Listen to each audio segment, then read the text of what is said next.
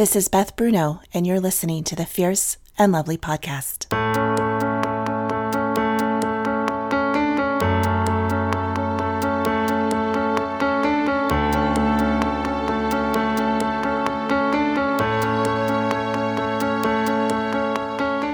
On this podcast, I amplify the feminine voice and curate feminine glory so that you, my listener, find your own fierce and lovely story. It has become somewhat of a sacred journey for me to uncover the stories of women from around the world, throughout time and present day. The more fierce and lovely women I explore, the more I fall in love with the one in whose image we reflect. My hope is that in this space, you embrace your own beautifully ordinary life as the majority story most of us are living.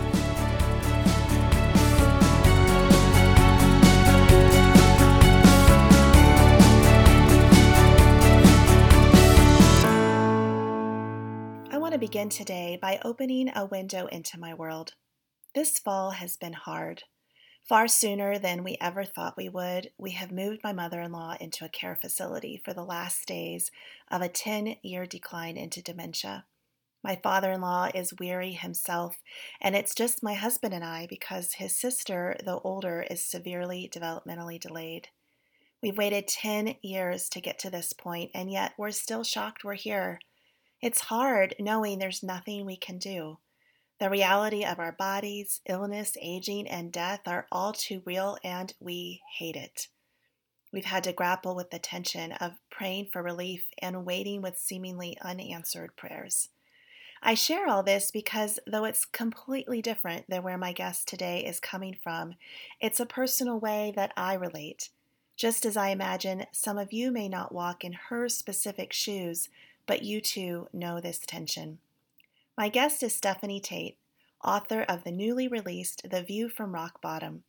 Stephanie suffered for 15 years with undiagnosed Lyme disease and has irreversible damage as a result. Her story is one of the tension of a both and God, and I think that no matter where you are in your journey, you'll find hers to be encouraging. Listen in. Hi, Stephanie. Welcome to the Fierce and Lovely podcast. Hi, thanks for having me on. I am so excited to hear more about your story, to learn a little bit about you. And so kick us off by sharing a little bit about who you are and where you are and what occupies your days. So I'm Stephanie, as we covered. I live in Salem, Oregon with my husband and 2 boys. And right now I'm an author and speaker and disability advocate. I had Lyme disease for 15 years before they got it correctly diagnosed. So in the course of that time, I was pretty severely impacted in ways that we couldn't explain. I had neurological problems. I had a lot of physical problems, arthritis, being very prone to injury, getting sick crazy often. I started having seizures. In the later stages, I had a pretty pronounced tremor a lot of the time. I still occasionally have issues with that. But at the time, nobody could tell us what was going on, which was very frustrating. The insinuation from a lot of doctors was it might just all be in my head. Maybe I was really depressed or I just really liked attention. So I sort of felt almost gaslit, if you will, by the medical community for years, not knowing what was wrong with me. It was only a few years ago we found out finally, once and for all, that I have Lyme disease and started treating that. But unfortunately, when you leave a bacteria like that to grow in your system for 15 years unchecked, and in the case of Lyme disease, it's literally shaped like tiny little corkscrews and burrows into your tissues. So doing that for 15 years in your brain, in your heart, there's permanent damage there that you can kill the bacteria now, but that damage isn't going to go away. So I have some heart damage that I'll be living with for the rest of my life. And I have a lot of neurological impairments that aren't going to go away. And unfortunately, I have a lot of immune system problems. So I get sick darn near constantly. I actually have a kidney infection right now. I'm on really hardcore antibiotics. So out of that sort of sprung this, I hate that this is such a buzzword, but it was very authentic and very organic. I started sort of oversharing a lot on the internet because that's That's my personality. I am a very extroverted extrovert. For Enneagram folks, I'm the world's most 7-7. I'm out there all the time. And so I just started putting my stuff on social media, and out of this grew this very organic audience that I never really expected. And that morphed into blogging, and eventually that morphed into speaking. And one of those speaking engagements led to a book deal. So I have a book that just came out about a month ago called The View from Rock Bottom, where I really got to take all these pieces of both my story with Lyme and miscarriages and grief and pain and sorrow on one hand, and the fact that I'm a person of faith on the other hand, and saying how do I fit all this together? What does a healthy and robust theology of suffering look like? How am I a chronically ill and disabled person who doesn't have a miracle healing story or a pretty neat bow to explain why God, quote unquote, did this? I don't have that. So how do I have joy and faith and purpose and a life right now and still carry those other pieces of my story faithfully? And so that sort of sprung out, and it became The View from Rock Bottom. There's so much in there so many different directions I want to go right now. I'm trying to tell my brain to pause on certain things. I want to come back to Lyme for sure. I want to come back to the theology of suffering.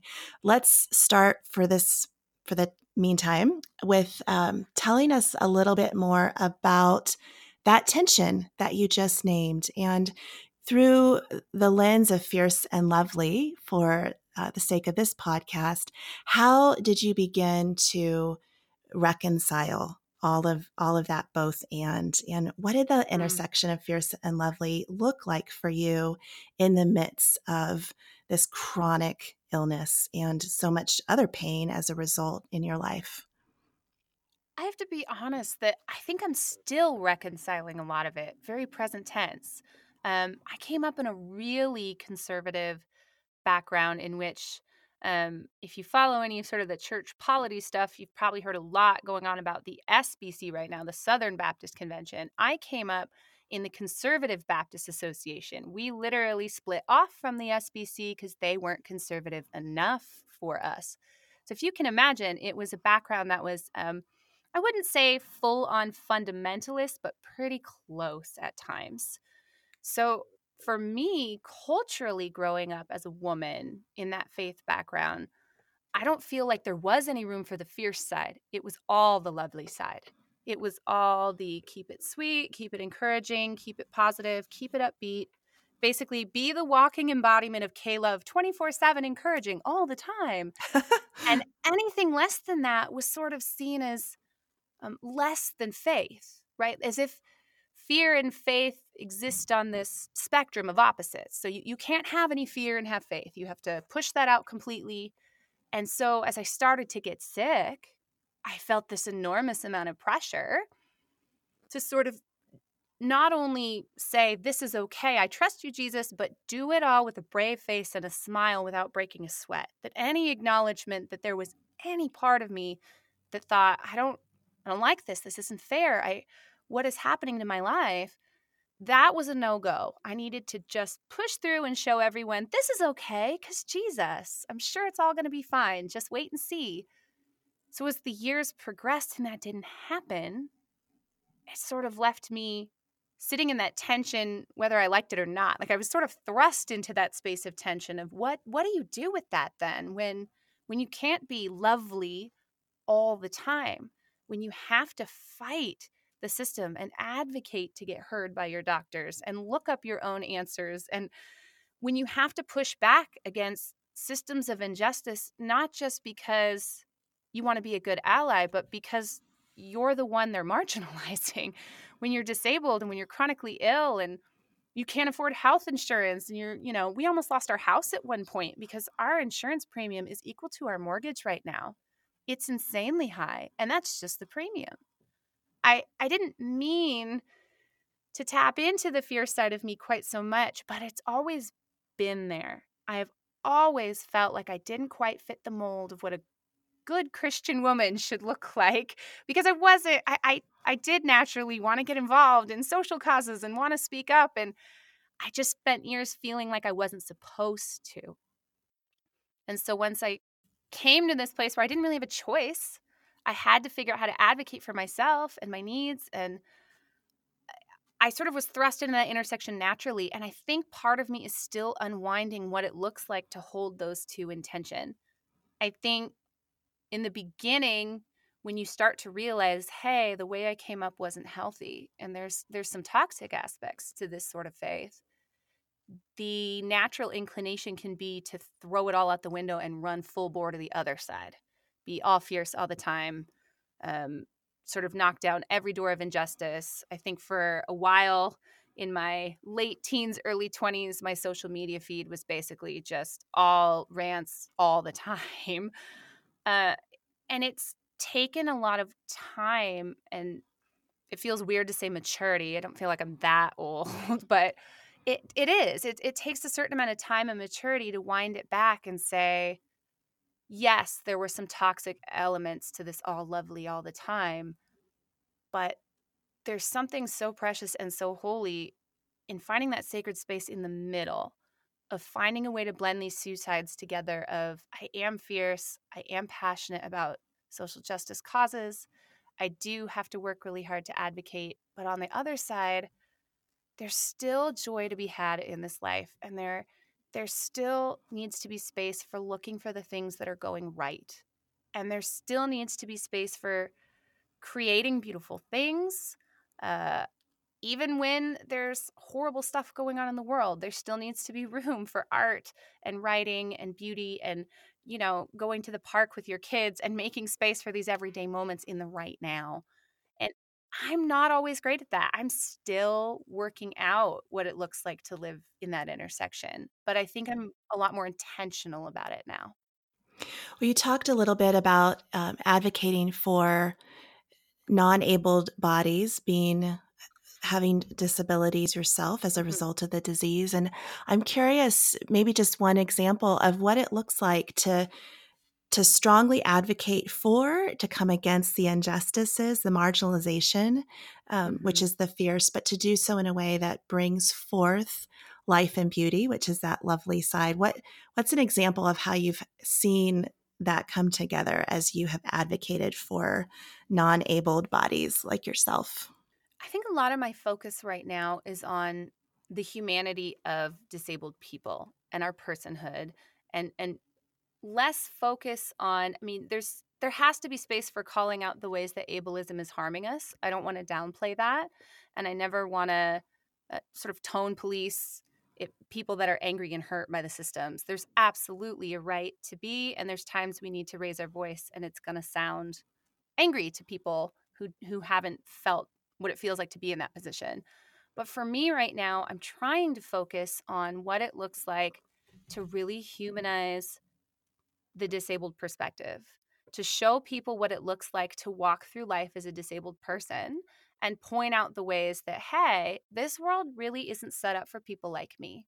And whether you mean to or not, some of the systems that we live in, um, whether it be capitalism, whether it be, I don't know, there's a lot of examples, sort of perpetuate this message that you are as valuable as what you offer the world in terms of, can you create something? Can you get a job? Can you make money? And your value is sort of determined by what you do and what you are capable of doing. And when you're disabled, we our idea of what we're capable of is going to be very different than a typical able-bodied person. And so just sort of showcasing that spectrum of we're fully human, we're fully encompassing of the image of God, we're image bearers too. What does it look like to respect our humanity, to call out our strengths, to look for ways to integrate us better into your communities, into your churches? What does it look like to make sure that we're not just welcome to sit in your pews at your churches, but that you see disabled bodies up on the platform, that you see people leading and teaching, that we're not just people to be ministered to, we're also people who are capable of teaching and learning from. Um, that's sort of been my primary focus right now, is advocating more for the positives of what disabled people have to offer, uh, and sort of trying to figure out what that looks like in the context of the church, especially. I love that. That's a great example. Let's talk a little bit about the theology of suffering that you have Mhm. developed as a result of your experience and your study, and is really the bulk of your book is the theology of suffering. Tell us a little bit about kind of what the prevailing theology is around suffering. I don't know Mhm. that that has a name, but it does actually, but many of us would not say that that's what we follow. So Yeah. talk about that a little bit and then tell us some more about the theology of suffering that you have developed. So a lot of my book was in dismantling the prosperity gospel specifically. And I say prosperity gospel, and a lot of people immediately think of very extreme examples, pastors with giant mansions who fly in planes, uh, or more specifically, they'll think the prosperity gospel is just pastors that say, if you give $100, in tithe, God will bless you with 1,000, and sort of these one-to-one financial inducements. Right. And then we say that's not us. Right. It's so easy to point to that and be like, "Oh, yeah, I know that's nonsense. I'm not one of those, like, Joel Osteen people. I'm good. I'm good. I don't believe that." But a remarkable number of people that would say they don't believe the prosperity gospel, when we really dig down into our theology, I'd go so far as to say that a majority, if not all, mainstream Christian churches are preaching a pretty heavy dose of prosperity gospel underneath it. And the reason I say that is because at its core, the prosperity gospel isn't defined by money necessarily.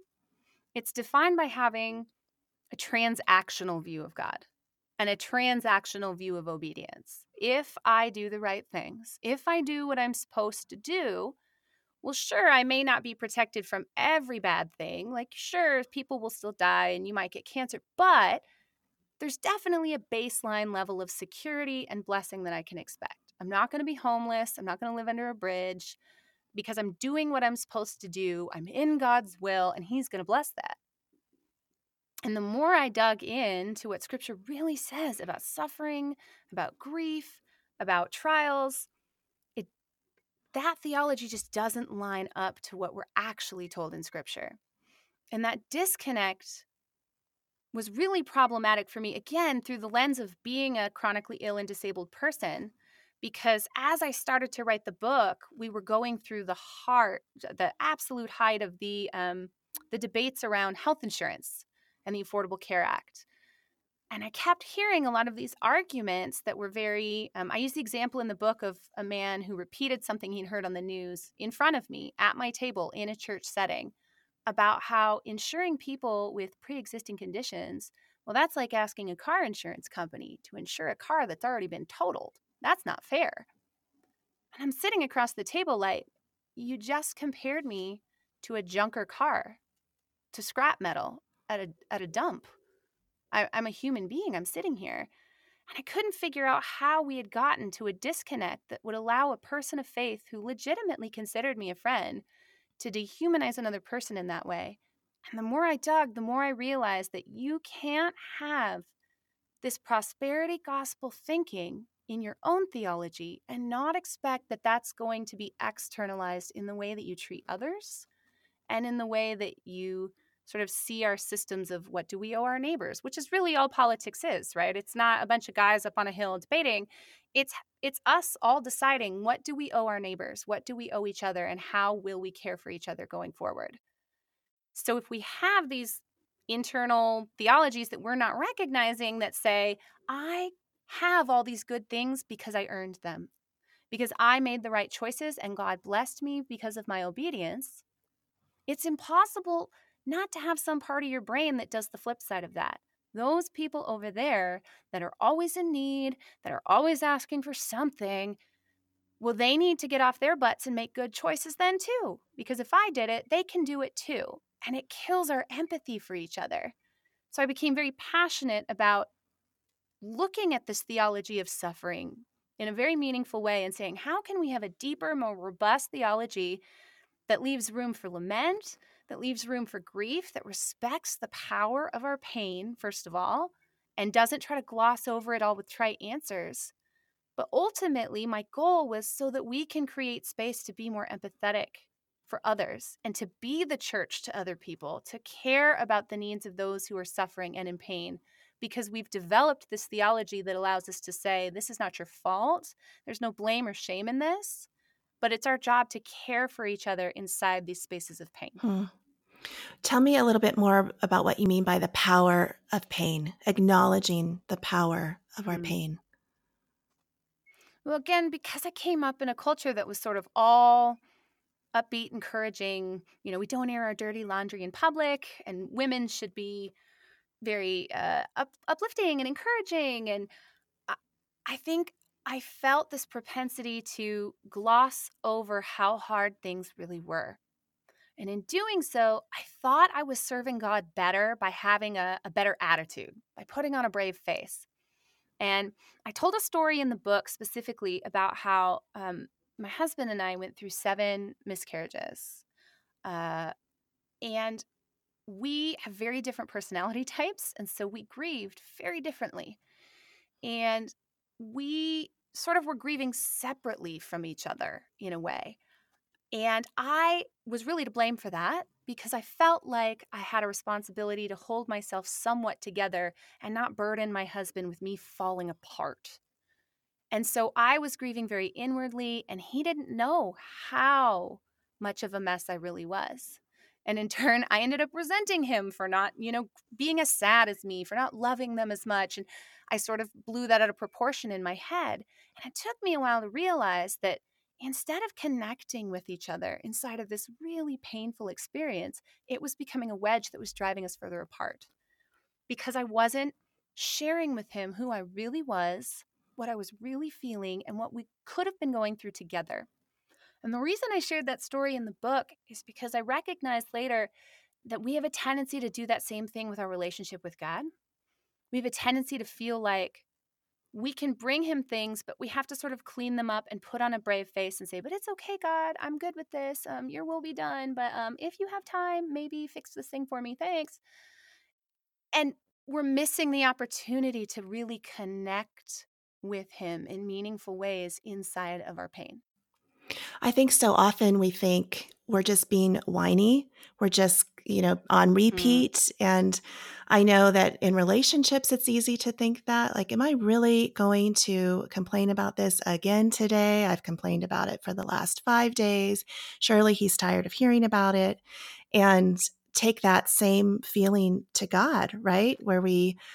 And yet we are encouraged to come and plead before him over and over and over until our prayer is answered. And then the reality that maybe on this side of heaven, on this side of eternity, it won't be answered in the way that we desperately want it to be. Mm-hmm. And I'd love for you to tell us a little bit about before we hit record, what you were telling me about the verse, how you kind of ended of our hope will not be Oh, shamed, and just holding out that God hears us, even if we're not going to get the answer that we want.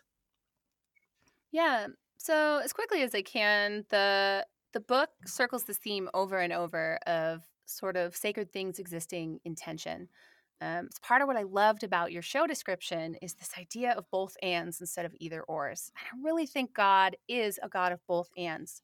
And because we're human and we're small, we have a tendency to fight over things that seem contradictory to us. So we feel like we need to pick a side. Is he more about, grace or more about works? Is he more about truth or more about love? He's both.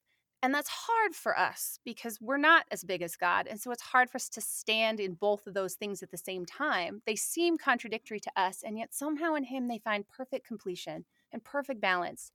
And so the book itself sort of stands in the same tension in that I spent 8 chapters really digging into this theology of suffering and saying, hey, we're not going to have try answers for everything. You're not always going to get the healing on this side of earth or the baby after all the waiting or the check that covers exactly enough. That may not be your story. So stop expecting that and learn how to live in your right now life. And yet, the final chapter of the book is also me coming to the recognition that just because we're not promised those things doesn't let us off the hook for asking for them. That we're still called to find a way to fight for hope. And I had sort of seen hope in this very naive, unicorns and rainbows, fluffy sort of sense for so long. I was very resistant to the idea of hope. It seemed very naive and childish. And through the course of my story, God has sort of shown me I see hope less in that now and more in stories like Jacob wrestling with God, right? Like hope is to me more battle worn and showing up and saying, yes, we could lose and we've lost before, but we're still going to show up and keep fighting anyways because we have a God who's big enough to do it. And the final chapter is sort of me circling around that one of the verses we go over and over in earlier chapters about suffering producing endurance, endurance producing character, and on the list goes. I had sort of missed that the very last phrase at the end of this passage says that it produces hope and then follows it with, and hope does not put us to shame. The idea that it feels exposing, it feels reckless. I called that last chapter Blessed Are the Reckless because it feels so reckless to say, I'm not promised a miracle and I'm going to go out in front of everybody and ask for it anyways. But hope will not put us to shame. There's no shame in recognizing we have a big enough God who's still capable to do these things and stand in that tension of, I know I'm not promised this and it may never come, but God, I'm going to keep showing up and I'm going to keep humbling myself and asking for it anyways. That tension is so hard to live with. I think we resist it so much, and yet it feels like the key to understanding who God is. And the key to really getting scripture is to embrace tension, to embrace that there's a paradox. There is a both and to who he is, or perhaps to our understanding, right, of him. If anything, I would say that questions and mystery don't make me wonder how God can be real. If anything, they really confirm for me that he is. Because if we had made him up, boy, would we make him make a lot more sense than this. The more I find these paradoxes and the more I find these truths that seem contradictory and are too big for me to hold in my human space, the more I try to take that as an assurance that he is just that much bigger and that much more powerful and that much more impossible for us to grasp in these tiny human minds. And I take a lot of comfort in that, if that Oh, makes sense. totally. I love that. Well, Stephanie, just for the sake of time, and because I mentioned it, I'd love to just end with a little bit of transition here and a little bit of details around Lyme disease, because, you went 15 years without identifying it. There's a medical community that is under identifying it. And so I would love just for you to give us a little bit more detail on how to detect Lyme disease, some of your activism in the medical community, or what you might encourage all of us to do to bring this more to light so that others are not suffering for so long without a diagnosis. So, for the sake of time, I do want to point to two possible resources. One is not to self promote, but if you Google any combination of the words like woman, Today Show, Lyme, I did a piece with Today Show earlier this year, kind of giving a little more background on my story and my difficulty with getting diagnosed. They were doing a broader story on bias against women in healthcare and how it can be very hard for women to get correctly diagnosed with things. So there's about a 13-minute long interview that sort of goes through a bit of my story there. Another thing that I would point people to who want more info than what I can give you here is a really great documentary called Under Our Skin. I don't know if it's still up on Amazon, but that's how I watched it originally. The first time I watched it, I basically saw my story over and over and over, and I sobbed because it was person after person who had been through even some of the same incorrect diagnoses that I had, exact ones, only to find out that they had had Lyme this entire time. And the shortest version I can give you is that there is a lot of controversy in the medical community about Lyme disease. And the documentary does a way better job than I could in explaining why that is. There's some patent-based reasons that this is such an issue. And that's really all I can say right now without going way too far into detail. But there's a lot of controversy about whether Lyme exists. And as a result, because of the way our health insurance systems work right now, any excuse to say, oh, yeah, that's not a thing and we don't cover that and don't treat that, insurance companies are going to jump right through that hole. Every single one of them. This is not a problem that's indicative of my insurance. It's just all of them. And so it's really difficult to get treatment for Lyme. And so as a result, there's not a lot of money in studying it more, in treating it better, or in diagnosing it correctly.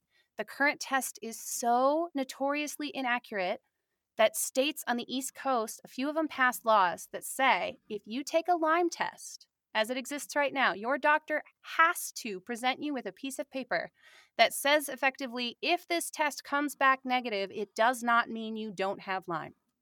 That's how inaccurate the blood test is. Part of it is that the test isn't actually testing for Lyme, it's testing for your immune system's reaction to Lyme, which means there are about 80 different reasons I could list off why you might not test positive that day, but you do have Lyme. And they know that, but I joke sometimes Lyme isn't one of the sexy diseases. Like, we don't have an ice bucket challenge, or there's just no money or awareness in fixing this problem. So I would say if you have significant undiagnosed chronic illness issues, things like chronic fatigue, chronic pain, especially if in the later stages, Lyme tends to mimic either Alzheimer's or multiple sclerosis or Parkinson's. So in later stage, you get neurological issues like neuropathy or tremors or memory loss issues. I would absolutely advocate that you seek out what's called a Lyme literate physician. You can Google what that is, LLMD, Lyme literate physician, and look for somebody who specifically diagnoses and treats Lyme, because it's just darn near impossible to get it correctly treated by a regular doctor right now. My story is rough, but it's not rare, unfortunately. There are so many people with similar stories of Lyme that was left to run rampant in their system for years. So anytime you don't have a diagnosis, I don't want to be that lady that's like, it's Lyme, it's always Lyme, but go take a look. And that documentary, Under Our Skin, is really the most effective place, I think, to get kind of an overall comprehensive look at what Lyme disease can look like. Okay, great. Stephanie, thank you so much. I will put all of that in the show notes for people who want to go and learn more.